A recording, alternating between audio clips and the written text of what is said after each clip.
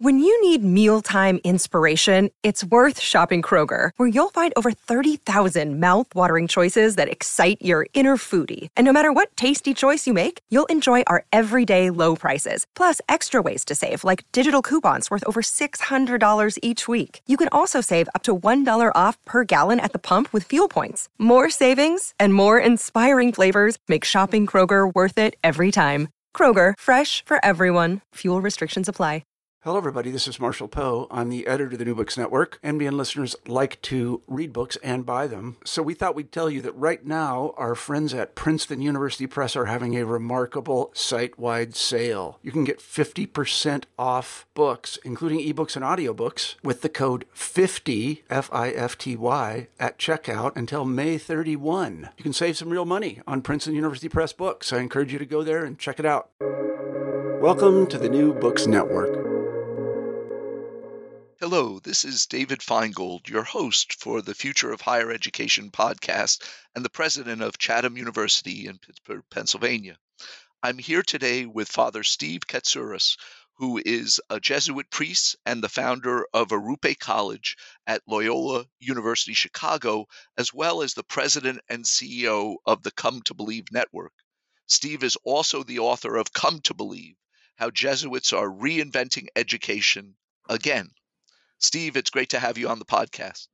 David, so nice meeting you, and thank you for the invitation to be with you this morning. Would you mind starting by just sharing a little bit about your own upbringing? Where did you grow up? Where did you go to school? Sure. So my family has roots in New York, and my father is deceased. He Greek background. Like many Greek men of his generation, he was involved in the restaurant business, in diners. And 24/7, 364, we were closed on Christmas. Otherwise, we were always opened. And he was very successful with a diner in Washington, D.C., where I grew up and went to high school and college. It was called Nick's Grill, and he was Nick. And it was a very diverse community, and this was in the 60s and 70s, and diverse was not really part of anyone's active vocabulary. But, white-collar professionals, neighborhood folks, grandparents, kids after school, young families, Greek people making spanakopita in the kitchen, black servers working the floor, and my father was kind of the presider of all of that. I think, first of all, I think the first sentence that I could sound out was, "It is our pleasure to serve you," because it was emblazoned on every coffee cup at Nick's Grill. And I think that service ethos of my father and his, sense of customer service and really his sense of community, of people belonging somewhere and breaking bread together, was very, very influential for me as a young person and into my career. So that's a little bit of my origin story. Great. And where did you go to school in the D.C. area and then to college? Yeah, so I went to Catholic elementary and high schools. Very grateful for those experiences. And then I ended up at the University of Maryland in College Park, which was extraordinary because it was not a Catholic milieu, and I was ready for something different, something bigger. And back to my father, I majored in English. My father said, "Steve, you speak English. Why are you majoring in English?" I was the first one in my family to go to college, and those were very important years for me. A much bigger world. At that time, also, I was involved in service work. I was involved with an organization in Washington called the Community for Creative Nonviolence, and through that organization, I met people a few years older than I who were post-college working in an organization called the Jesuit Volunteer Corps, or JVC. And it was a year of service and living in community with other people and working with marginalized folks around the country. So I applied, and that got me back to New York and to Covenant House in Times Square. So again, one more note about my father. I said, I'm doing JVC. Before I could explain that JVC stood for Jesuit Volunteer Corps, he said, JVC? He said, "You're an English major. You know nothing about recording materials. I mean, you don't even know JVC. What is this?" So nothing about stereos. Anyway, and that's really how my affiliation with the Jesuits began. Right. And so was it that year of service, did that convince you that you had a calling to become a priest and led you into the priesthood? Or? Not really. I have to say that I was a little bit of a slow learner. One of the things that struck me during that year was a talk that I attended given by a fellow who turned to be a great friend, Father Dean Brackley. Dean was a Jesuit, was a community organizer in the Bronx.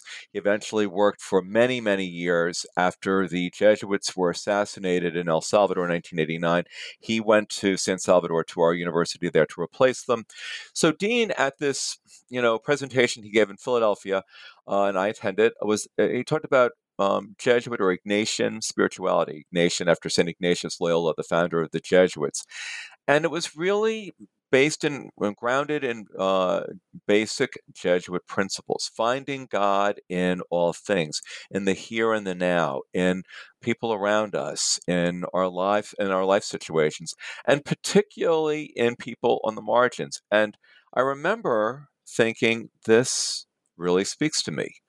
Um, After my year of JVC, I worked at a Jesuit school on the Lower East Side of Manhattan called Nativity. And Nativity was a school designed for middle schoolers in District 1, which was really underserving students of color, mostly Puerto Rican, and then was Dominican, and then was Mexican. And those were very formative years for me. I found my passion for education, loved being a classroom teacher, loved really entering the lives of these people and living on the Lower East Side, and met more and more Jesuits. So, between my growing participation, if you will, in Ignatian spirituality, a growing interior life, and feeling like God was inviting me to at least explore this, I thought I should get this out of my system. So let me apply to the Jesuits. I'll try it, and then I'll be done with it, and I can get on with my life. Well, I entered the Jesuits in August of 1987, and 34 years later, here I am. Still getting it out of your system. Trying. So I think after you went and completed your training for the priesthood, you ended up running a high school in New York, going back to those roots and doing that. Can you tell us a little bit about that? Sure. Yeah. So I worked as president of Loyola School on Park Avenue and 83rd Street. Uh, Again, lessons from my father. That was an extraordinary community. It was an honor and a joy to be, in some ways, a presider in that community during my years there. It helped me. I was in my 40s then. It helped me to sort of understand the secondary ed student and what makes her or him tick. What are the motivators? Also, it helped me to understand faculty and curriculum, and to be able to support my colleagues was also a real honor. In some ways, Loyola was a turnaround. And so I learned a lot about building a team. And I was blessed with an extraordinary principal, CFO, advancement officer, as well as the faculty and staff. And Loyola was a repositioning. We honored what Loyola was a school that was over 100 years old, but we also made it more a presence on the Upper East Side of Manhattan, where there are so many wonderful independent schools for families to choose from. And so we played up our differentiator, which was the Jesuit identity, and along with what the Jesuits call cura personalis, care for the whole person. And the school really began to thrive. We survived 2008, and when I moved on into higher ed in 2011, I was just so grateful for that experience, and that's a community that's still very important to me. And I'm curious because I would guess in that location, Park Avenue in the 80s is one of the wealthiest parts of New York. As you mentioned, a lot of the elite prep schools right in those blocks. Would seem a very different student body you'd be attracting than what had sort of called you into this, the work you'd been doing in the year of service and on the Lower East Side.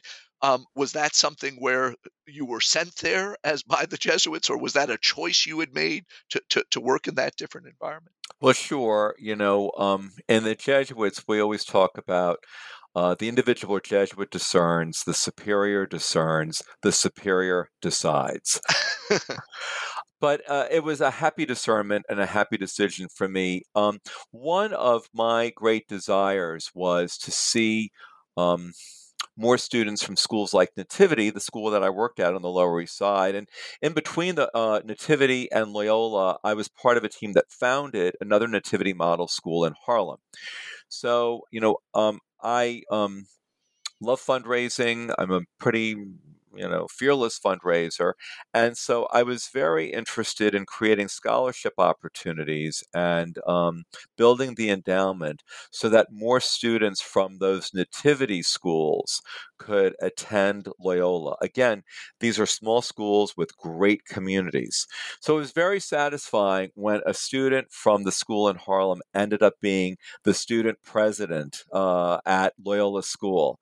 And, it was an experiment, if you will, that worked. Here was the best of New York, people coming from different boroughs, different neighborhoods, different socioeconomic backgrounds, different, students with families with different educational levels.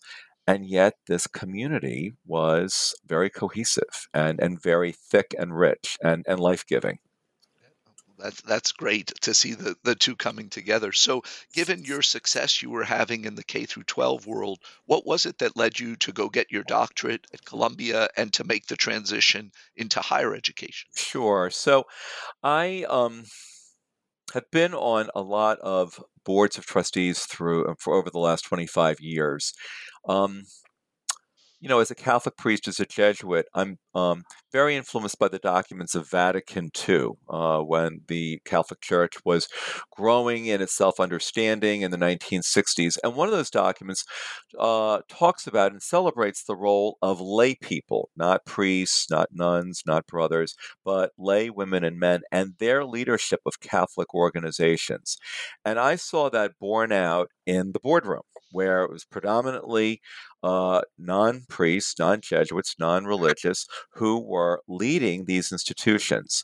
I've always been interested in organizational leadership, and so I focused at Columbia, at a teacher's college, on the roles of boards for not for profits.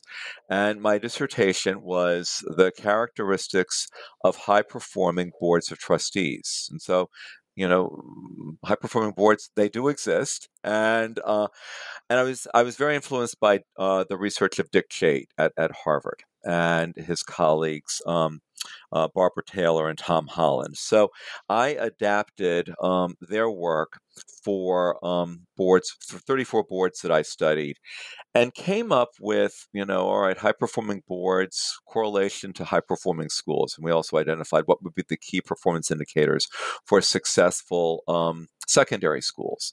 And that work continues to be a part of who I am. I'm on 5 boards right now.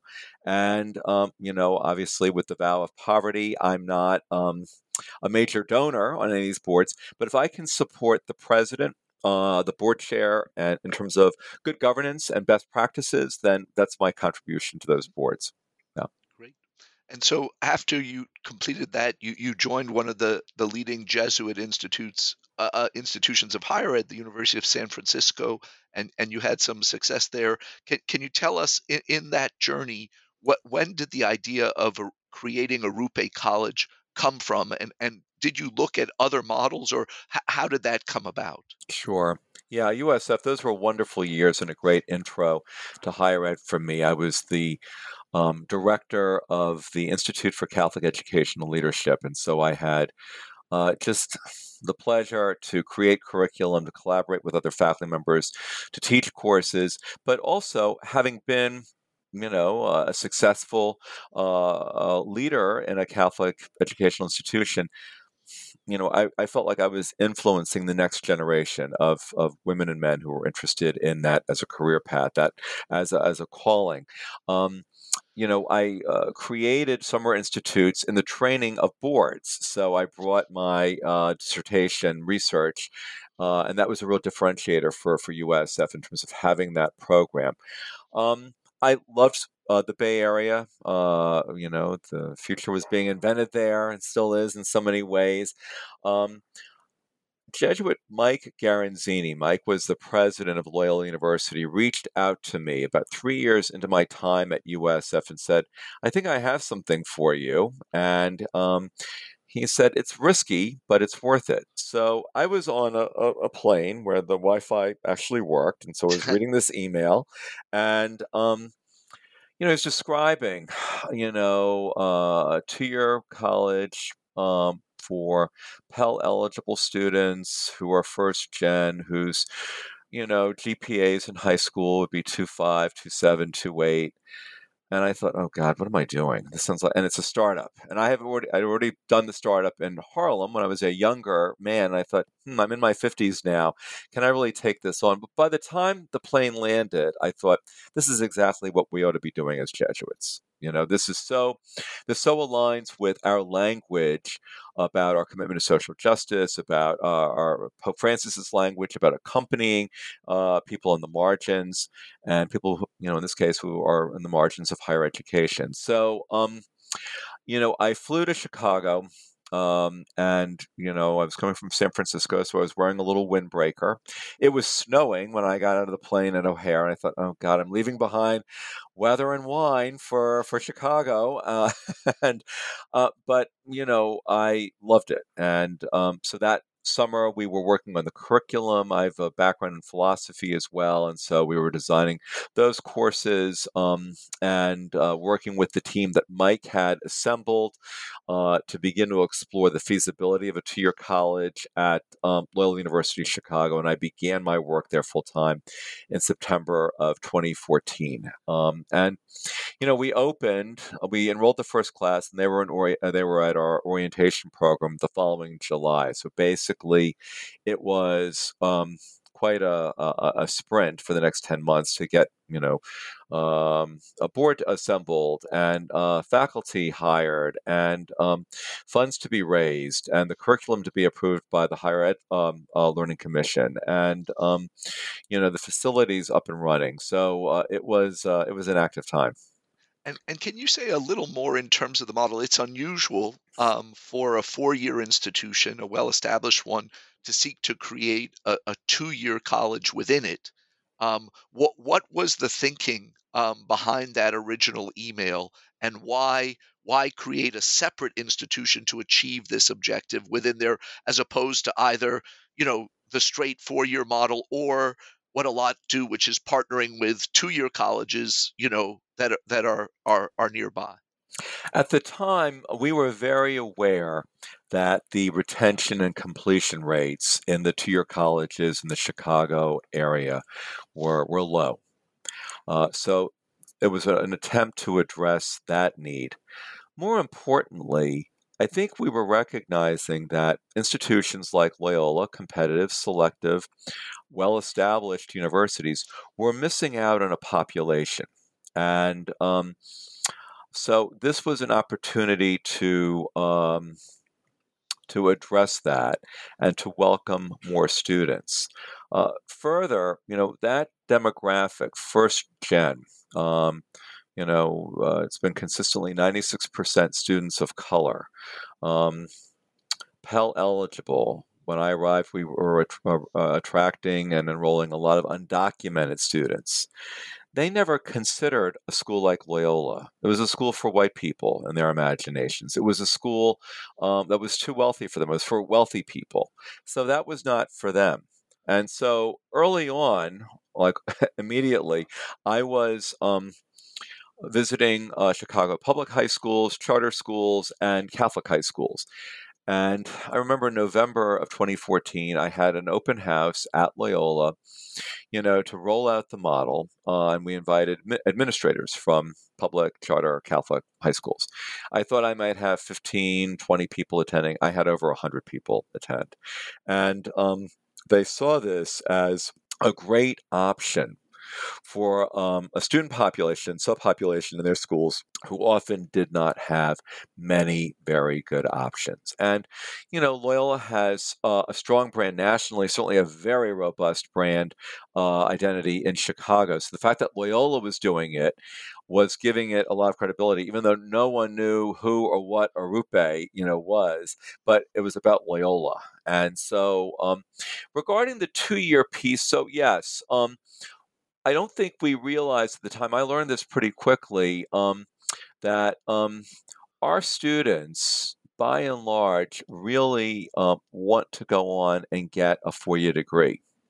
But for lots of different reasons, under preparation in high school, not the best high school placement programs in their schools, financial, certainly, first and foremost, and not being able to navigate because they're the first ones in their families to consider higher ed. This was a bridge program. And so it was an opportunity for these young students and young women and men in Chicago to try undergrad, to see if they belonged, to see if they found community.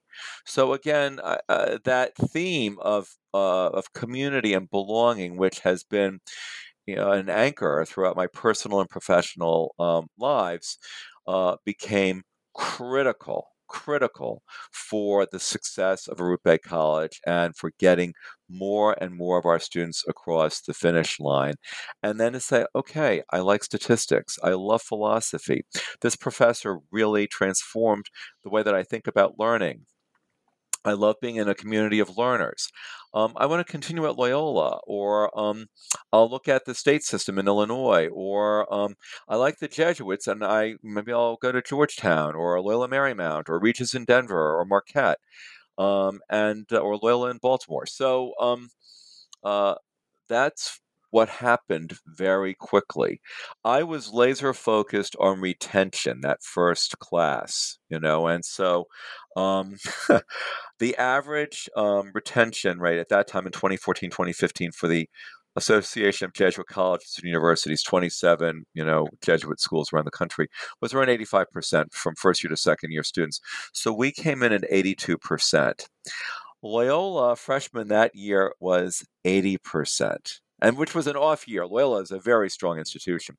But I remember saying to my fellow deans, I said, listen, if I can help you, then if our students and I can help you with your numbers, then by all means, we're at your service. That's That was great very to be able to aggravating. do. Yes. Um, so I'm curious, there's a lot to do in that foundation year that you were putting together. Did you have other models you looked at around the country that served as inspiration for what you were trying to do? My sense is that many of the elements that you had, not just the student population you were serving, but the wraparound student support, the goal of graduating debt free, it bears a lot of resemblance to some of the TRIO programs that I've seen in community colleges. I was wondering, did you see other 4 years or 2 years that you were able to draw on for putting together your model? I spent a lot of time with other educators around the country, Jesuit, non-Jesuit, from Jesuit institutions or not, but institutions that I kind of targeted schools that had success in retaining and graduating first-gen students of color who were Pell eligible, and what were some of their best practices. And I recognized very quickly that even though the financial model of Arupe allowed students to attend the college for, very little, if anything, so, but we needed other support services. We needed to address mental health. We needed to address food insecurity. We needed to address technology concerns. We needed to help students transition from the 2-year college to a 4-year. We needed to create job opportunities for students. And so, I was able to draw from various areas of the larger university, from career services, from advancement, from the wellness center, to put together a team. In some cases, we relied on the services of the larger university. In others, we created kind of our own system. The mental health piece, and also the academic support piece, what we found early on with those students was, if we were to say, oh, go to the writing center at the university, or go to the, math lab, these were students who were not certain that they belonged. And to be directed to the writing center, for example, for them was confirmation that, yes, you don't belong. Whereas another student with another kind of background would say, oh, where's my coach? Oh, I love academic coaches. I have one in high school. Sign me up. For these students, things were very tentative. So it was really my colleagues. I'm so blessed with the team at Arupe. We put together the original, and they're still there, the 6 faculty members who began with us. They said, I think it's more about peer tutoring. And so we created the writing fellows and the math fellows. All of a sudden, the stigma disappeared because, oh, I went to high school with her. Oh, I ride the L with him. Oh, we had lunch together today. So it became much more accessible and not a stigmatizing activity. So, in answer to your question, it was a lot of looking at and talking with other folks who worked with this population. Quite frankly, I have to say, drawing from that nativity model as well. Obviously, very different population, middle schoolers, but some of those support systems that worked so well there, we adapted for post-secondary ed folks, but it worked. And then, again, not to be one note Johnny, but the focus on community, building community, and really stressing. We were influenced very much by research by David Yeager at UT Austin. I had him work with our faculty about creating a culture of a belonging, growth mindset. Also, the research of Jackie Gerstein on the asset versus the deficit narratives. So, for example, early on, I was the designer of the interview protocol. All applicants for Arupe were interviewed for admission, and so my design was to ask the applicant, tell us about an obstacle that you experienced. What was it? What did you do about it? Did someone help you? Did you ask someone for help? What did you learn from it? If your younger sibling was going through it, how would you advise them? So where I was looking for, grit and persistence and self-advocacy, all of those things. Great. The presumption, though, of course, was that you have an obstacle. You're from the south side of the west side of Chicago. You must have an obstacle. You're first gen, you're Pell eligible, you're undocumented, you're a person of color. What's your obstacle? That's the deficit narrative. So instead, we flipped that to, we couldn't do this in the first year, but shortly thereafter, we would say, look, Arupe is an extraordinary community. And you're seeing that in the students who are, you've talked with, or who are on the student panel or giving you tours. We, just looking at your application, we believe that you have gifts and talents that could make an already strong community even stronger. So tell us about what's something that you're good at, or something that you perceive that, is a gift or talent that could help, build community or contribute to our community. That flips it. It's the asset narrative. So some these theorists, as well as practitioners, were very important. James Heckman, Camille Farrington, local at the University of Chicago, their research also was very important, as was Paul Tuff's writings and how children succeed. So, Yep. That's great. Can you say a little more about that founding team? You mentioned the 6 faculty who are still there. Were they people who were already on the faculty at Loyola? Were they folks that you went out and hired for this specific purpose? the 6 faculty members were, some of them had some affiliation with Loyola. They had been adjuncting there. They had PhDs from Loyola. But no, this is a separate, the model is it's a separate faculty. And so, the first person I hired was teaching here in New York at LaGuardia Community College. So she had that two-year college experience. Another one also had been teaching at another community college. Some had service experiences like I did with the Jesuit Volunteer Corps or other similar volunteer experiences. Um, all of them were on fire about the passion, with passion about the mission. To hear about the opportunity to work with this demographic was so appealing. And that was true in subsequent years, as we grew, the first class was 159 students, and then the next class was 187. And so we were up to 300, 350 students pre-COVID, which was around the time that I was moving on to start the national network. We had no problem finding very committed, talented folks with terminal degrees. 50% of the faculty are people of color.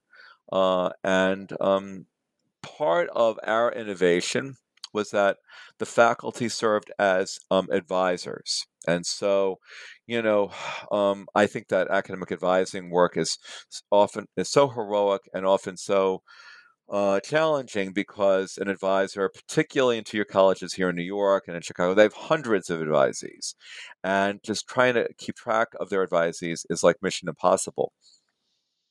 At Arupe, we designed it so, you're a faculty member, you have 20 to 25 advisees, and you follow the student from orientation until exmission, until they go on to their 4-year or onto the workforce or whatever is next for them.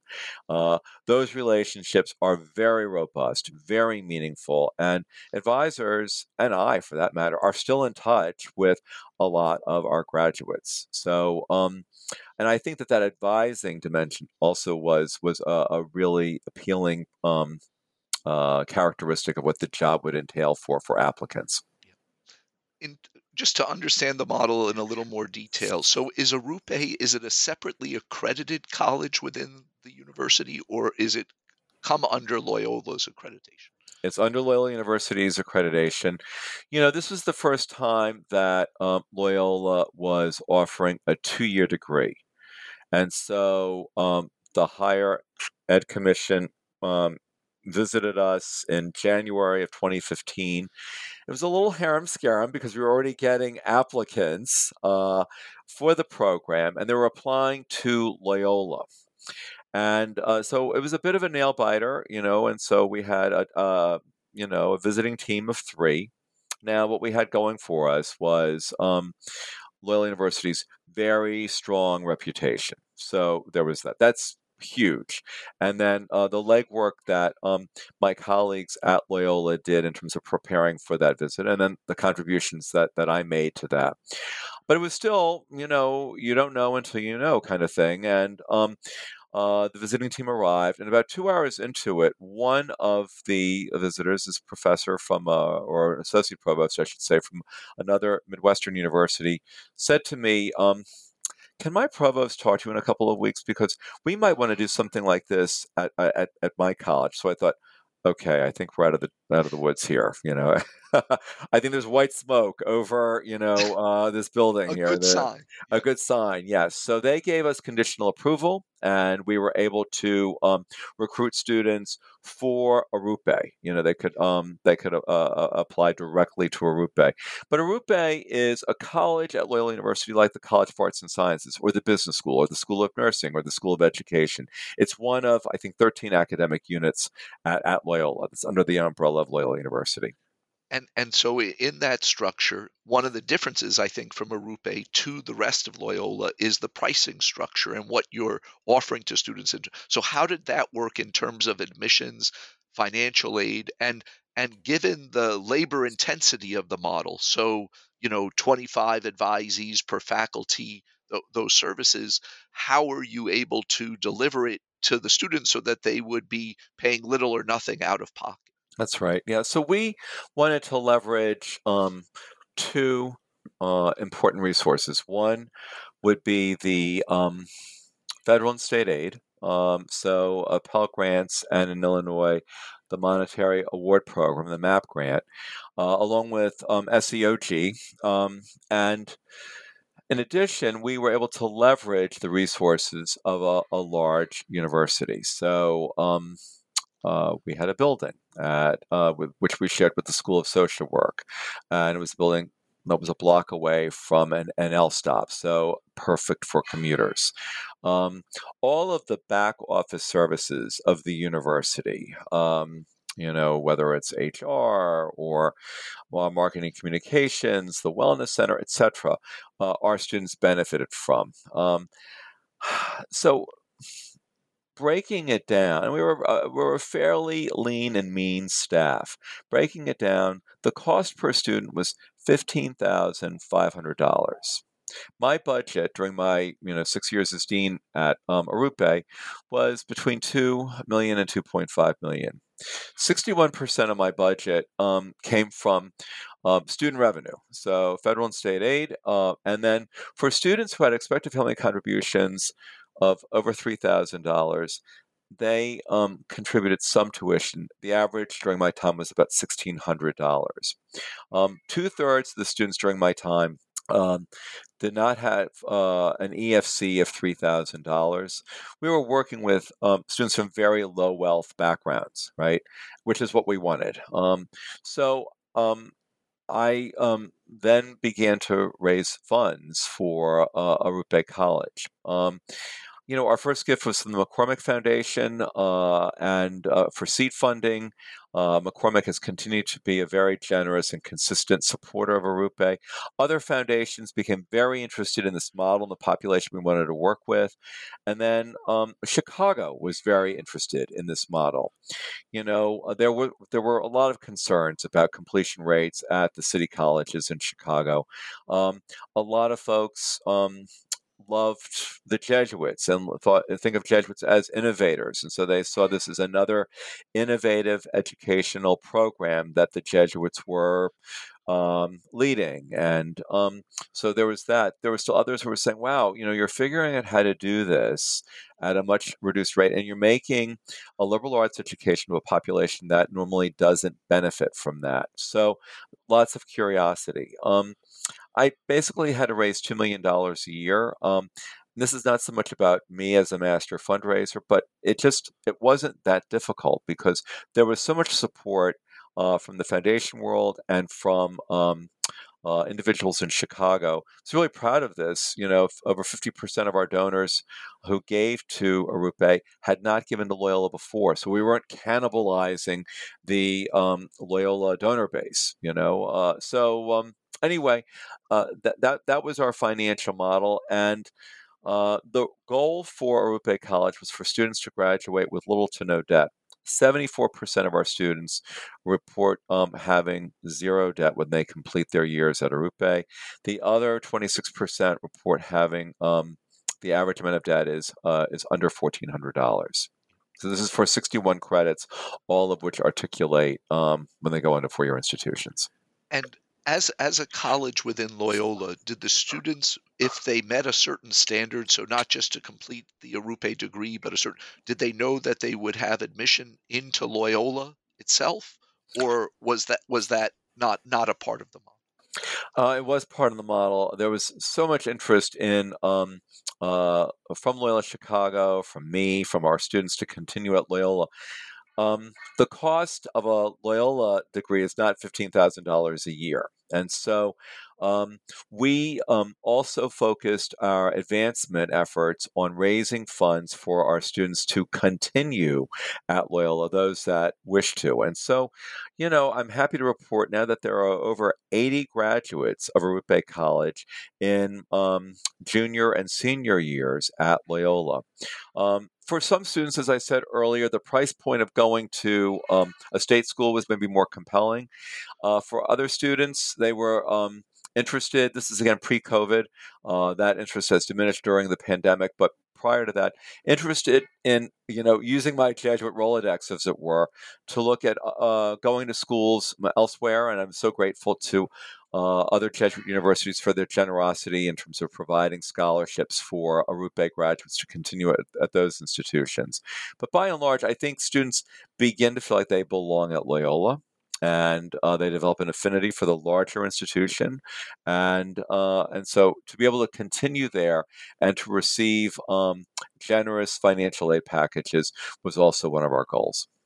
That's great. And it was striking that pretty early in this big experiment that you'd introduced, you'd already replicated it. So in 2017-18, you opened the second one of the Come to Believe, the Dougherty College at St. Thomas. I mean, can you say how that came about and why so early in your model you were already in a position to be able to replicate it? Do you know someone contacted me in January of 2015 from another Jesuit university said, "Oh, we really want to do what you're doing." So I said, "Well, I haven't done anything yet. We have no students here, so you might want to wait and see if this, works or doesn't, before you commit." In terms of University of St. Thomas, they were also blessed and continue to be so blessed by a very visionary president in Julie Sullivan. Julie was a trustee at Loyola University Chicago. This was, I gave a presentation to the board. This was discussed on the board level. And of course, the board approved the creation of this new academic unit. And so she said, we need to do this. We need to do this in the Twin Cities in Minnesota. So I began sending my colleagues up to Minnesota to sort of serve as advisors. I would talk to Julie and to her kind of project manager for this this college that they were exploring. I think the deal was sealed. Well, I mean, it was mostly so because of Julie's great zeal and influence, but she brought her board to visit Arupe, and they really loved what they saw, And so we were meeting. I was meeting with the board, and so I said, well, where are we with this? And an influential board member said, I think we should do this. And so they all said, we're in. So that was the beginning. It's been a very nice relationship between the two institutions. Obviously, I'm more involved with St. Thomas now because of my current role. But even then, I mean, the founding dean of their college, of Dougherty Family College, I would say to him now, Alvin, if you want to get together for a little primal scream therapy, let's do that. And we would meet quarterly on the phone and kind of talk about what was going on, and then their administrators would visit our administrative team, and lots of back and forth in terms of best practices. So, and was there any, you had done this all in a really ambitious timeline to get it up and running. Was there any tweaking of the model as they opened, or things that they chose to do a little differently from Arupe? So one of the things that I really always say that St. Thomas was ahead of Loyola, and this is not any kind of blameworthy comment, it just is what it is. They focused more than we did, and part of it was a personnel issue at Arupe, but they focused more on the work experience for students. So even though Dougherty Family College and Arupe are very low cost tuition wise for students, these are students that need to be working. They and their families need their income. And so Dougherty hired really an extraordinary person to coordinate and identify employers in the Twin Cities who, again, St. Thomas, great brand recognition, highly regarded in Minneapolis and St. Paul, and who said, yeah, okay, we'll take students from Dougherty to intern with us, and they'll be paid internships. That has been so important. And, I just talked to the career services or the employer relations person at Arupe, and Arupe has made great strides, in the last couple of years under her leadership, particularly. But St. Thomas had that insight and had that key personnel person that Arupe just did not have in those early years. So what was it that led you in the middle of a pandemic, summer of 2020, to decide it was time to leave Arupe and form the Come to Believe network? Yeah. What happened was really more about 2019 than 2020. I hired Accenture to do a replication feasibility study. Some friends of mine in California said, "Listen, we're not going to give to you anymore in Chicago. We want you to scale this, and we'll pay for Accenture to do this replication feasibility study." That was so validating, so confirming. The team from Accenture spent 5 weeks with us interviewing all stakeholders: students, alumni, faculty, staff, board members, donors, administrators from Loyola Chicago. Um, and they came out with a very rich report. Together, we identified what we call the fit criteria. What has to be in place in order for what we call a host university to launch and sustain a successful two-year college based on what we did in Chicago, based on what's going on in the Twin Cities of Minnesota. And so, looking at that work and, having our model validated kind of liberated me to think, all right, maybe I can, because there was this groundswell of people. I mean, I was constantly being asked to give presentations at universities around the country that were interested in the model. And so I thought, all right, maybe now is the time. I loved what I was doing, but I also think that sometimes it's good for institutions for the founder not to be around forever. So I announced in November of 2019 that I was going on this 501c3 for the Come to Believe network and foundation, and I would be leaving the following summer. So then, obviously, March of 2020 dawns. I'll never forget that week, like all of us around the world. For me, I remember writing to the faculty on Sunday night. Oh gosh, before the 13th of March. That was the first day when we were totally online. But the previous weekend saying, part of what the wraparound support services provided at Arupe and at Doherty, everyone gets a laptop. So I said, I don't know how much longer we're going to be in person. So I said, find out who needs hotspots, because I know a lot of our students do their academic work that requires technology here in our building because we have Wi-Fi that's reliable. So I said, so find out and I'll start getting hotspots. And so they did. And in the meantime, things were developing during the course of the week. I must say, this is very poignant to me. On the on that Thursday when we announced that this was it, students were saying to me, "Now, will we ever see you again?" Because they knew that I was leaving that summer. And Arupe's model is year-round, so they're fall semester, spring semester, and then 2 classes in the summer. So I said, "Oh, I'll see you soon. We'll definitely be together during the summer, and we'll, celebrate then, and blah blah. Be healthy, take care, blah blah." Well, they were very prescient, you know, and the next day we were able to go online. So I thought, all right, now what? And so some of my colleagues were saying, "Can you stay?" But a search had already begun. A really extraordinary candidate who I knew had been identified, and so and he was hired. I'm going to say late March, early April. So there was continuity, there, and so that liberated me to say, okay, I can go on with this plan. And so I moved back to New York in August of 2020. Yeah.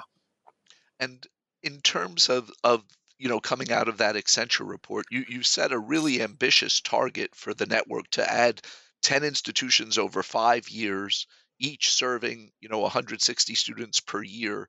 Um, how did you come up with those numbers as being viable, and how big a team do you have to do this?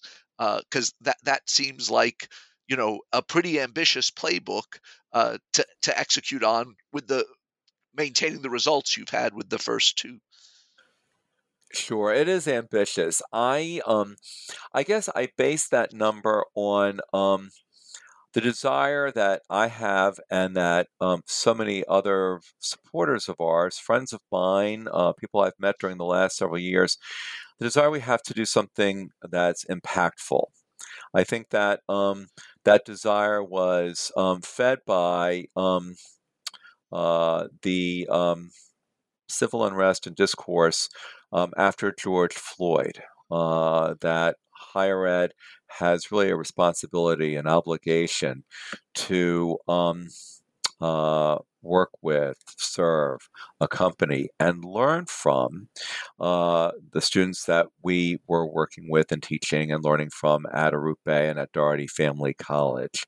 And also, quite frankly, because through the years I had been approached by so many universities, mostly Jesuit and Catholic, because that's kind of who I am and that's my Rolodex, but also other non-sectarian institutions who had heard about Arute Bay, who recognized that they had commuter populations that would benefit from our work and our model, and that they thought that they could replicate on their campuses.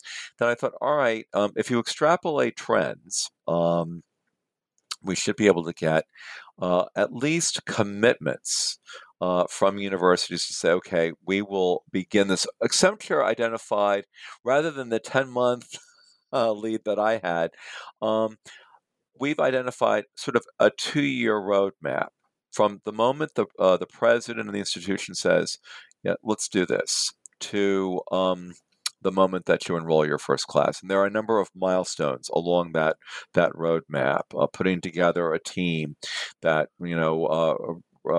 test driving this with local feeder schools, beginning to think of a curriculum and working with the Council of Deans and with individual faculty members there, coming up with a proposal for the Board of Trustees to consider and approve, and working through the Academic Affairs Committee of the board and the Finance Committee of the board. Those kinds of milestones, and then hiring the founding dean, finalizing the curriculum, beginning to recruit your first class, getting approval from the Higher Ed Commission. And then interviewing applicants, hosting orientation, having your founding faculty in place, and then welcoming your first class. So if we have 10 institutions that are in some place in that process, but for me, again, given my own background and my research and my dissertation, for me it really begins when the board says, yes, we're going to commit to this. Then that's where we know that we have an institution that's going forward. And, we're one board that we've been working with has already said yes. Another one, the board just met last month, where they've just heard about this from the academic leaders of the university, and they want more information. So that's where we come in, and other universities around the country are considering this. You asked about my team. So again, once again, a blessing. I began with a former colleague of mine from Loyola School, Susan Caniff. Susan is the VP for Finance and Operations. Together, we have recruited other members of our team. I wanted input from Arute Bay graduates. And so I thought about students and alumni that I was in touch with, and I thought about particularly communications. I'm really a Luddite when it comes to, this is great doing a podcast. These students are so impressed that I even know what a podcast is. So joining our team were 2 Arute Bay grads with degrees in communications from Loyola Chicago. They're the Chicago team, Asia Meadows and Carlos Martinez. I was in Chicago at the beginning of this week, and they were working with us on some projects there.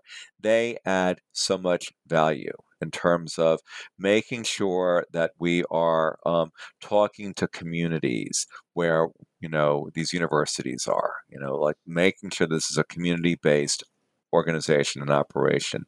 Also joining our team VP for Advancement. Bill Reedy. Bill had been VP for Advancement at a Catholic university in Connecticut, Jesuit bred, so he knows a lot about Jesuit education, higher education. And then finally, Sam Adams. Sam is a University of Chicago graduate. From their School of Social Policy and Research. He had heard about our work through Paul Tuff, through James Heckman and Camille Farrington. He was interning with us for the summer. And so I said, Sam, what are you doing after the internship ends? He said, oh, I don't know. My girlfriend is here and I want to stay in New York, but I'm beginning to look for jobs. So I said, stop looking. You have a job with us as our education programs manager. So that's our team. We have 4 people here in New York and 2 in Chicago. We're building a board and people who are very interested in issues of access in higher education and supporters of the cause. Great. And in terms of taking that leap from Arupe and to do this, the folks who had funded the initial study with Accenture, did you have some significant commitments up front that said we'll fund you to scale this effort, or is that something that you've had to undertake since you started? It's still a process, I'd have to say. That said, I mean, we are. I don't want to say a comfortable position because end of year giving is coming, and so I want people to be generous if they can. If we're one of the organizations that they wish to support. So we did have seed funding, and we're building on that. What am I raising funds for? Well, first of all, we're providing thought leadership and experience and support to these universities. Some would call that consulting. Again, I'm so influenced by Pope Francis. I call it accompanying. And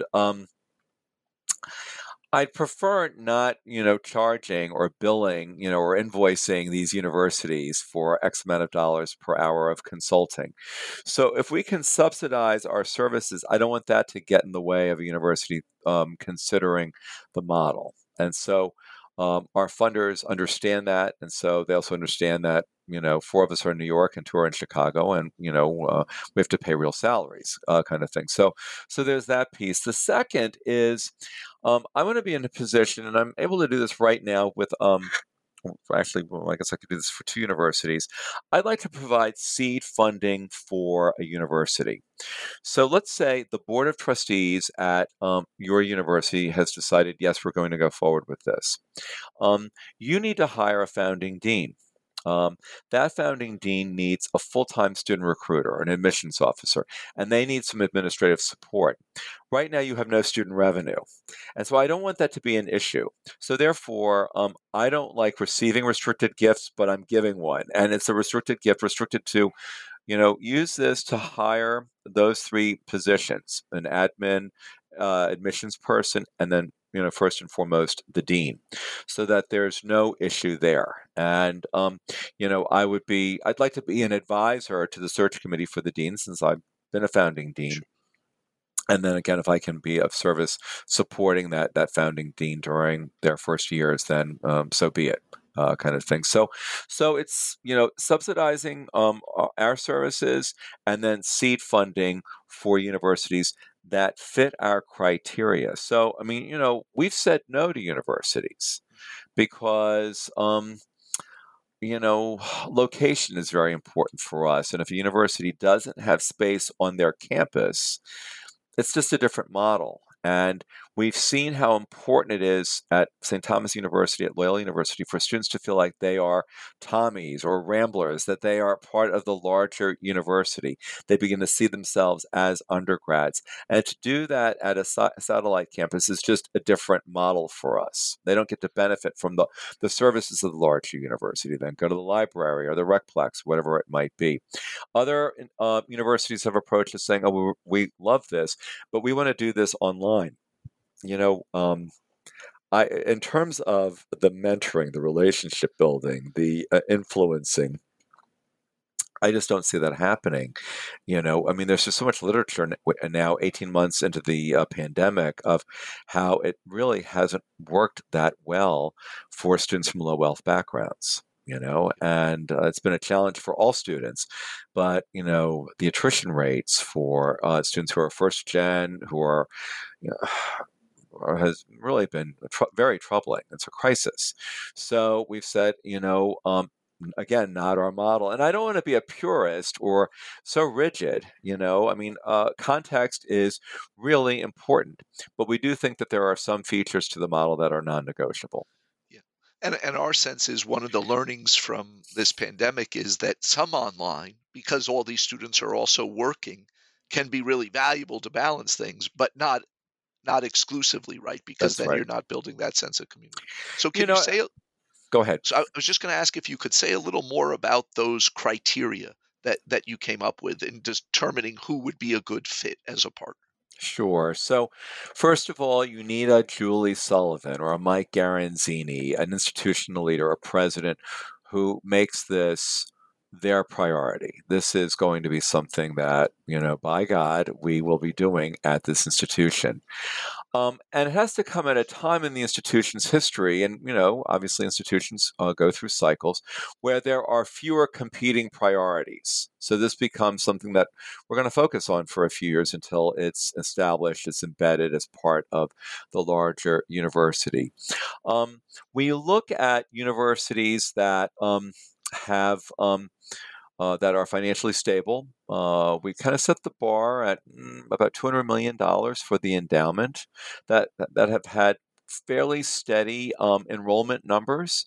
Um, uh, so those are the that have space on campus, so that they can incorporate this to your college as part of their larger campus. And does space on campus mean that it has to have you mentioned like you were part of the social work. Does it need to have a dedicated building or can does it simply mean you're going to treat these students the same way you treat your other students in terms of their campus experience? That's a great question. So we've talked to some universities who have said, you know, uh, how would you feel if students took some of their classes not all in the same building, but around the campus? I think that's a great idea because it's further integration into the larger university and into the campus. What we found that has worked in both St. Thomas and Loyola is one place for students to congregate, to find their faculty, to find their deans, to find the financial aid officer, to find the social workers. Um, you know, uh, Particularly for commuters whose time on campus is precious. So, if there's one-stop shopping for those services for those key people, we see that as a benefit. If they're taking classes, in that building, okay. But if they're taking classes in other buildings around the campus, that's also fine, and that could be a real benefit in terms of their growing affinity towards the larger university, and they're becoming part of, for other students, for other faculty members, for other staff members. Oh, these are the Arupe students, whatever the name of the tier college is on that campus. So, but there needs to be a hub for these students to experience community and to go to for those really important services. So that's those are some of the criteria. The other thing that we look at would be where are you located? I mean, are you in an area where there is a considerable number of students who are in high school right now who will be Pell eligible? And how long will it take them to commute to your university? So we look at an hour radius, and if you're in an area where there aren't that many Pell eligible students, well, then there may not be a need for this, and this is a commuter model. Also, if you're in an area where there are really high performing to-year colleges, is there a need for you to undertake a to-year college on your campus? Probably not.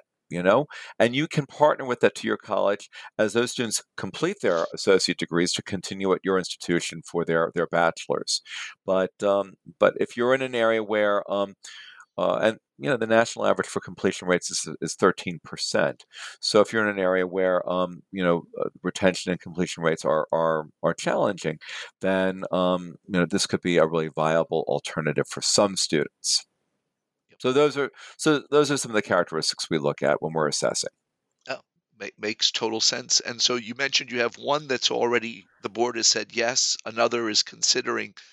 Where are you in terms of your plan and that growth trajectory? How many are you hoping that you'll be able to onboard in 2022? Yeah, so we're looking for 2 schools to go public by the end of the academic and fiscal year, and we have others that are, discerning and deciding, and we're continuing to work with. We recognize that obviously with the pandemic, there are still so many challenges that higher ed leaders are facing. There's still many uncertainties.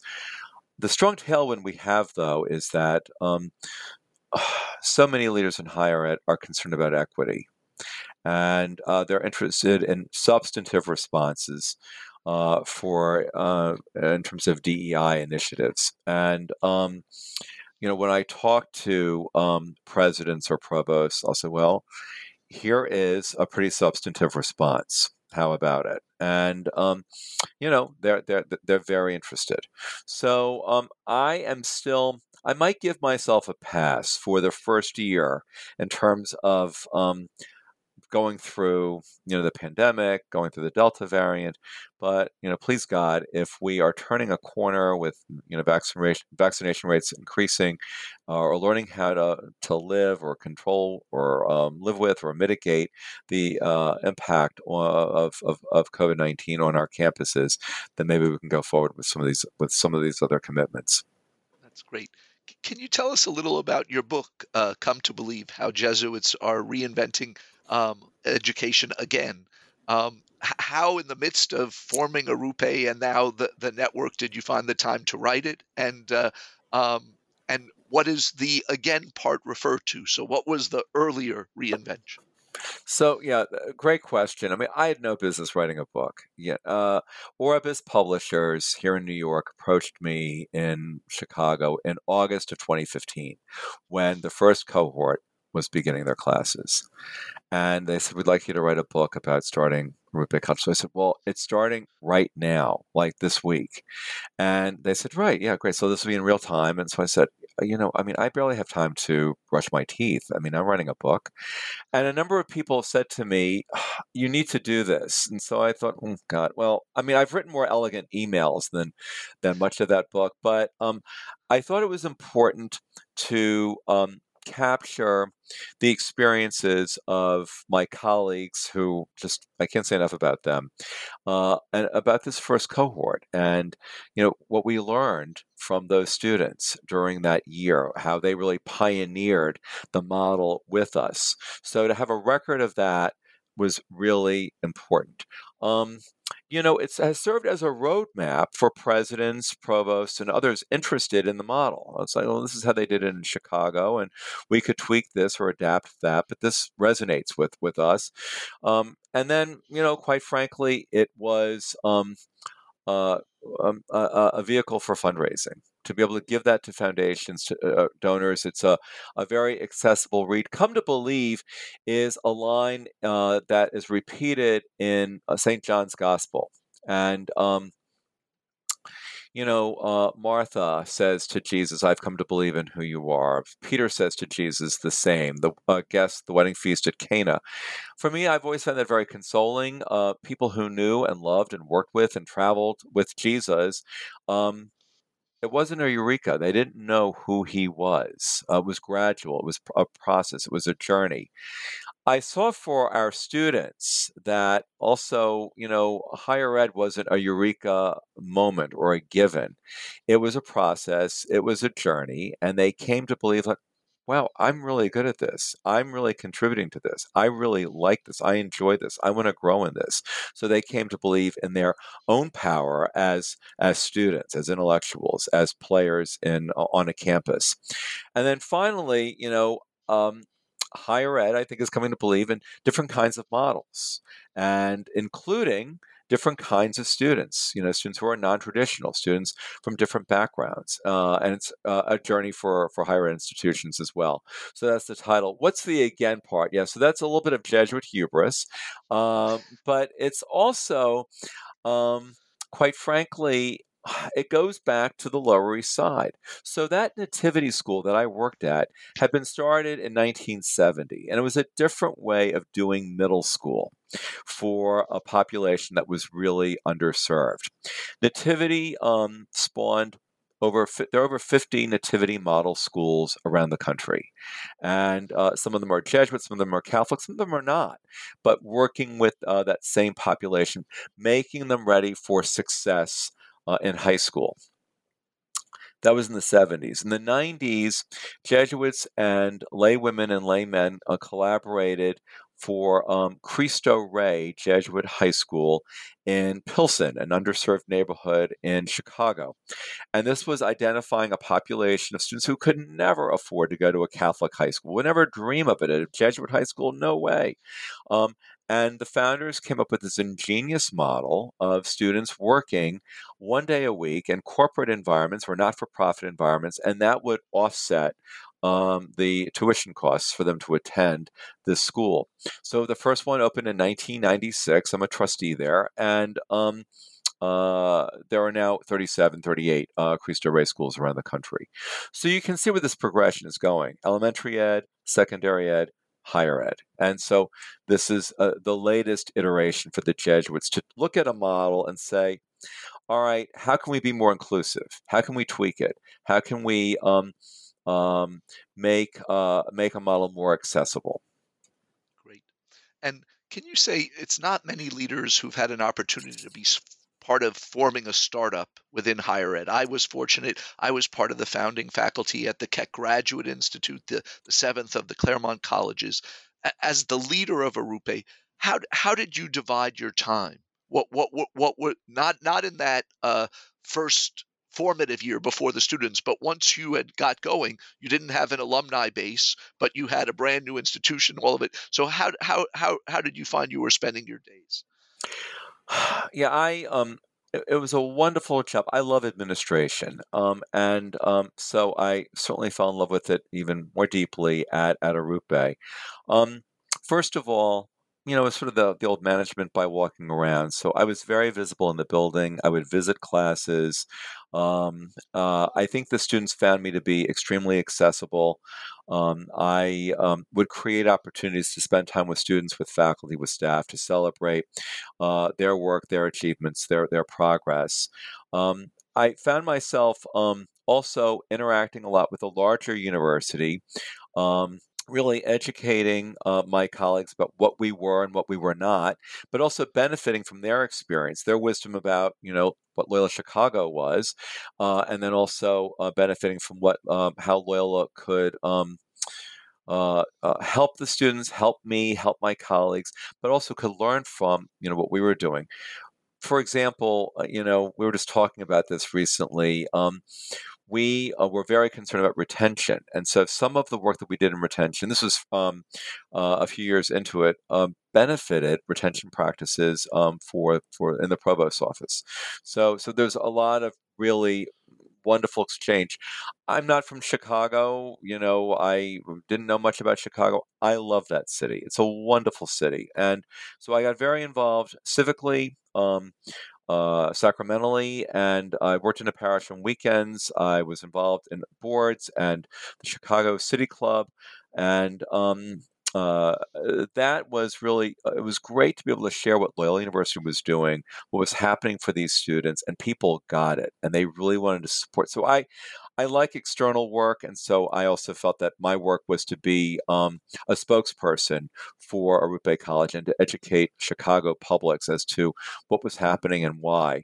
Part of that education also was to spend time. Now, our admissions office did 90% of this work, but to spend time with other feeder schools so that they were clear about what the goals were. This is not open admission. It's not a typical community college, so that they could direct the appropriate students who would be successful at Arupe to us, and that took some learning on our part as a faculty and staff, and also, some educating and advertising what we do and what we're looking for to the secondary ed community in Chicago. I'm really curious in your view of what the next decade looks like for higher ed, particularly, the segment we've both been in for nonprofit private higher education. Had the chance to have Nathan Grow on the podcast. His pronouncements, particularly for folks located in the Midwest or the Northeast, are not encouraging. And so, you know, you talked about the need for new models, new ways of thinking about it. Curious what you see as likely to play out over these coming years. When I look at universities, I look at enrollment, the percentage of Pell eligible students who enroll, and then how many of them complete, and how long it takes them to complete, and then what's the debt level. Um, Pell eligible students are not going away. I mean, I don't see them as being part of the demographic cliff. And so if Loyola Chicago, St. Thomas University have figured out a way to create programs for Pell eligible and undocumented students, and so this can be another new student population or an increase of a population on campuses. There's so much support for these initiatives. There's so much people who want to, whether they're from the business community, who are looking for um, first gen people of color with credentials from strong university brands, to foundations, to individuals who are really concerned about issues of equity and access and models that work, and that have great really solid outcomes. So that has been my focus. And I was talking to one university, and this is not the first time that it's gone this way, but the leader said, well, students who are B minus to C minus in high school, we're not interested in that. That would really tarnish our reputation. So I said, well, how about your reputation as being an engine for social mobility? Isn't that part of your reputation? And at least right now, the other, academic elitism is more of a value than social mobility. Um, I guess what I'm saying is that there needs to be, that's the come to believe part. If there's more of a conversion to, yes, we really are, we have relationship, we have a responsibility to be engines of social mobility, then that I think that the universities will find new life and new populations and new ways of delivering liberal arts curriculum. What was the greatest challenge that you faced in putting Arupe together, and how did you overcome that? I think that for a lot of it, there was such good synergy, but among and between my colleagues, we were all on the same page. Look, this was a startup, and in any startup, there are going to be some sharp elbows along the way. And I move quickly. And I'm kind of zealot, and I have a sense of urgency. And there were some of my colleagues at the larger university would say, "Whoa, you're moving too quickly," or we don't. That's not part of who we are. We don't do it that way. And I was able to find the funding, and I was able to influence the larger university to say, look, trust me, and we're having some great outcomes here. So, let's pilot this to see if this works. No regrets, and I don't think they have regrets either. But I think that there were times when, I was moving very quickly in a way that, and this is not a complaint about higher education, a model that's maybe more bureaucratic, whereas I was coming at this from a more entrepreneurial frame of reference. There was a clash there, and I think that has also been, some of my some of the tension. Sometimes when I'm talking to university leaders, they just think, oh, we can't do this, or well, Steve Katsouros is a unicorn, a one of a kind maverick kind of person. I don't think that's true. I mean, I haven't never been part of the day to day at Doherty Family College, and they've enjoyed great success. So I do think that there is a little bit of the culture of what's always been at a university versus seizing opportunity and an entrepreneurial spirit in terms of let's address an issue right now. I mean, when I think about you're moving too quickly, and I think of that first class. my colleagues who are our communications managers were members of that first class. Had we not moved quickly enough, I wouldn't know them. They wouldn't be influencing my work now. We would really be less than because they're not part of our team. So, I mean, it's that granular, but I think that makes sense to a lot of people. So, just a final question. As you think about advice you would give to people who are either thinking about being a college president or potentially doing what you did and pioneering a new model of higher education, what what would you say to them? So, in terms of this work, again, I'm going to refer to scripture. So Martha and Mary, friends of Jesus, and in the gospel story in Luke's gospel, Mary sat at Jesus's feet, and Martha was the hostess, and Martha was angry because Mary was not helping with, hosting this event. And it's being with or doing for. The model is not about doing for. I mean, it really isn't. It's about being with. And if you are accompanying these students, I had a terrible story. I had a potential funder when we were doing the mission statement. He said, we don't have any language in the mission statement about how we're saving the students. And I said, we're what? I mean, he said, we're saving the students. We're fixing them. We're saving them. And I was aghast, and I thought, how will I get out of this? So this fellow is very religious, and so I said, well, Christians believe that Jesus saves. That's a big job. So let's let Jesus have that job. And why don't we look at our role as we're accompanying these students during their first post-secondary ed experience? And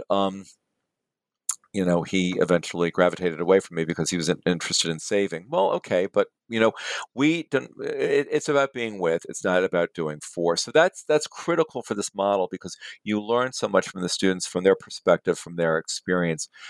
And as far as college presidents go, whether it's this or other models, look, people are looking at higher ed leadership.